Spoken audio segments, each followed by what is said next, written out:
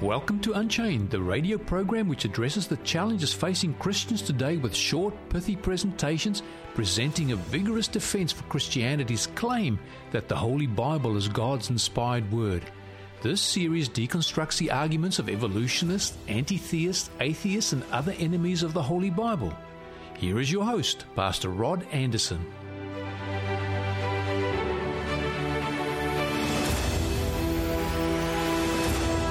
Hi, I'm Rod Anderson.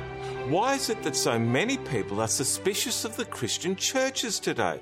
How is it that people question the motives of church leaders, viewing them with suspicion? After all, pious priests, righteous reverends, missional ministers, and principal pastors would defend themselves by saying they are doing God's work and working for His kingdom. So that being the case, then how could anybody possibly doubt their motives? However, it is no wonder people are distrustful. Think about this. If they are all reading from the one Bible and worshipping the one God, then why are we confronted by a vast array of warring sects and factions of groups and denominations all claiming to have the truth? Why? Surely there can only be one ultimate truth on any biblical doctrine. There cannot be a variety of truths on a given subject. Even the most basic of teachings found in the New Testament, and that being baptism, is enacted out in a variety of ways among the churches. Some practice infusion, which is pouring over the head of the child. Some practice triune baptism, sprinkling, infant christening, dipping, etc. However, none of these methods of baptism are found in the Bible. James Gibbons was an American cardinal of the Roman Catholic Church. He served as Bishop of Richmond from 1872 to 1877 and as 9th Archbishop of Baltimore from 1877 until his death in 1921. This is what he wrote in a book called The Faith of Our Fathers. For some centuries after the establishment of Christianity, the baptism was ordinarily conferred by immersion, but since the 12th century, the Catholic Church commenced the practice of baptizing by infusion, which is pouring.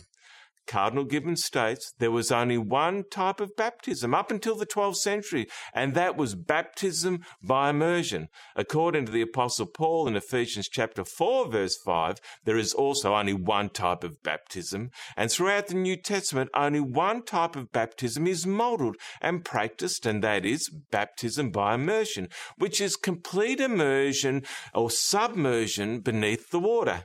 Interestingly, you never read of babes or children being baptized in the New Testament. The only candidate for that rite are those who are of an age who want to know what it means or who know what it means to commit their life to Jesus Christ. But here's my point. Why the multitudinal forms of baptism when the Bible is so clear? And this simple example is why many people view the churches and their leaders with suspicion. The clip I'm going to show you now reflects the general public's attitude regarding Christianity as this unabashed hypocrisy projects into the public domain. Think about it. Religion has actually convinced people that there's an invisible man living in the sky who watches everything you do every minute of every day. And the invisible man has a special list of 10 things he does not want you to do. And if you do any of these 10 things, he has a special place full of fire and smoke and burning and torture and anguish where he will send you to live and suffer and burn and choke and scream and cry forever and ever till the end of time.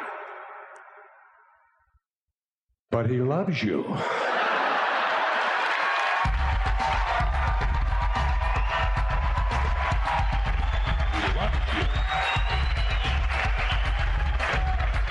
He loves you and he needs money. He always needs money.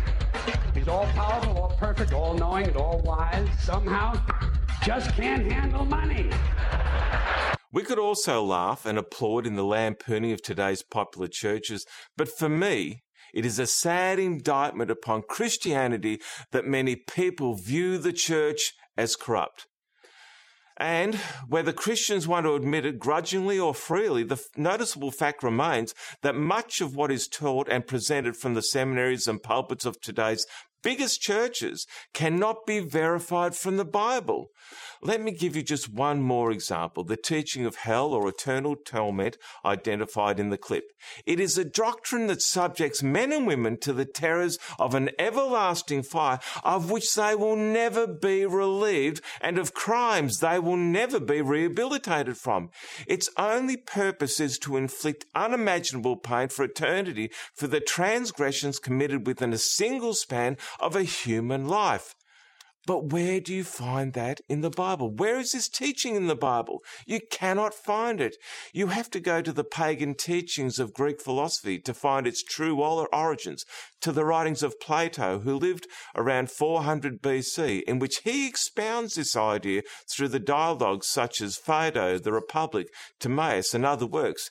It became an irresistible teaching among pagans of Greek and Roman thought until it entered Christianity about 220 AD by the North African theologian Tertullian, who was influenced by the Alexandrian schools of philosophy and theology. And it was Tertullian who first affirmed that the torments of the lost will be co-equal and coexistent with the happiness of the saved. A loving God who cherishes endless torture? Is this in the Bible? No, it's nowhere to be found. But because this teachings and others like it are cradled in the Christian community today, they give rise to strong ridicule, and deservingly. Furthermore, just to make things very clear, a close and considered study of the New Testament, the teachings of Jesus Christ and the disciples, will not harmonise with most of the teachings popularised within the churches in the 21st century. In fact, most groups or even churches that identify themselves as Christians would more truly reflect their beliefs with the term pagan. I'm sad to say it, but it's true. If I was feeling a little more gracious, I would use the term fiction. Nevertheless, these fallacious teachings which are promulgated by the nominal churches today are the inventions of men and nothing more. So what's to be done? Well, a total reformation is needed within the churches today to bring them back to the Bible.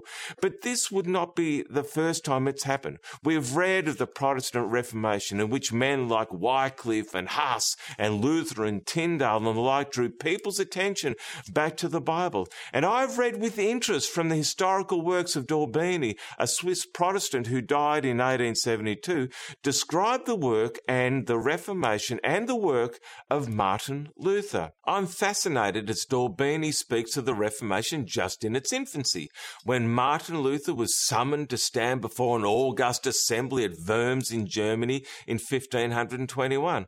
From all parts of the countries had the dignitaries come from church and state, secular lords, powerful priests, monks and friars, courtly knights and their armed retainers, and ambassadors from foreign and distant lands all gathered at Worms. And one of the most remarkable speeches was delivered not by Martin Luther himself, but by Duke George of Saxony, who stood up and spoke of the deceptions and abominations of popery and their dire results. And in closing, he said these words: "These are some of the abuses that cry out against Rome. All shame has been put aside, and their only object is money, money, money, so that the preachers who should teach the truth utter nothing but falsehoods, and are not only tolerated but rewarded, because the greater their lies, the greater their gain. Alas, it is the scandal caused by the clergy that hurls so many poor souls into eternal condemnation. A general reform must be effected." Remember, these are not my words, but the same sentiments need to be echoed today. A general reform must be effected to bring people back to the Bible. Now, if you go to YouTube, type in my name and the title, "Hellfire and Eternal Suffering in the Bible, Is It Real?" it will give you more information on just one of the unbiblical teachings peddled within nominal Christianity today.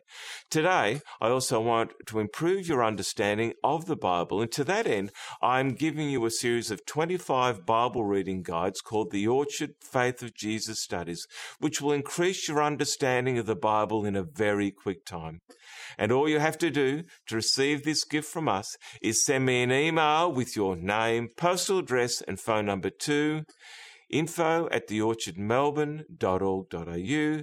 That is info@theorchardmelbourne.org.au, or go to our website, theorchardmelbourne.org.au, and go to the tab marked Contact Us and follow the prompts, and we will send the study guides out to you as quickly as possible. Well, our time has passed far too quickly again, but I look forward to being with you next time. I'm Rod Anderson. Remember this, the truth has nothing to fear from investigation. Goodbye for now.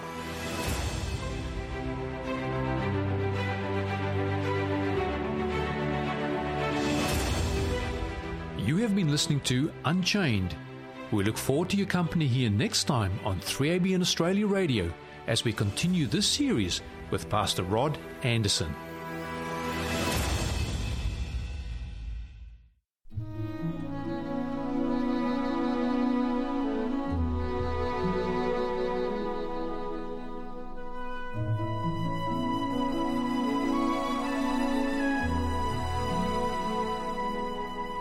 Touched the blind,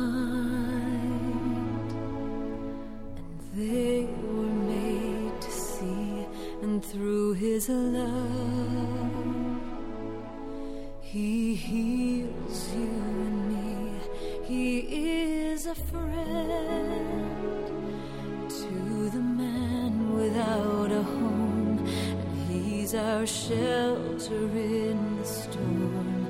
He broke the chains that bound me and you and set us free.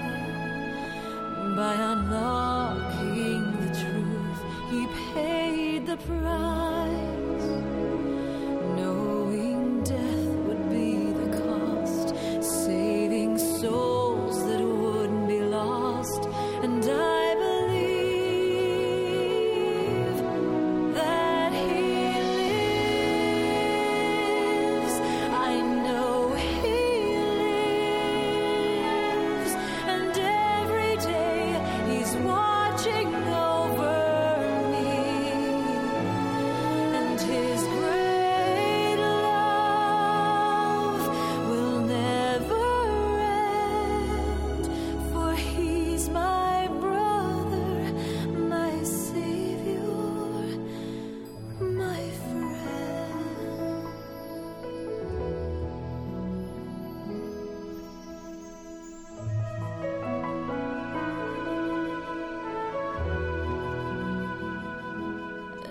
when I think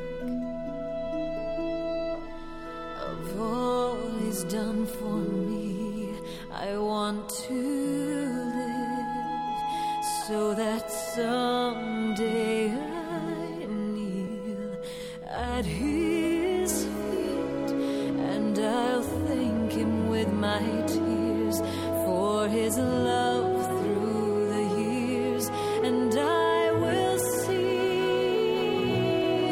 that he lives. Yes, he lives, and every day he's watching over me, and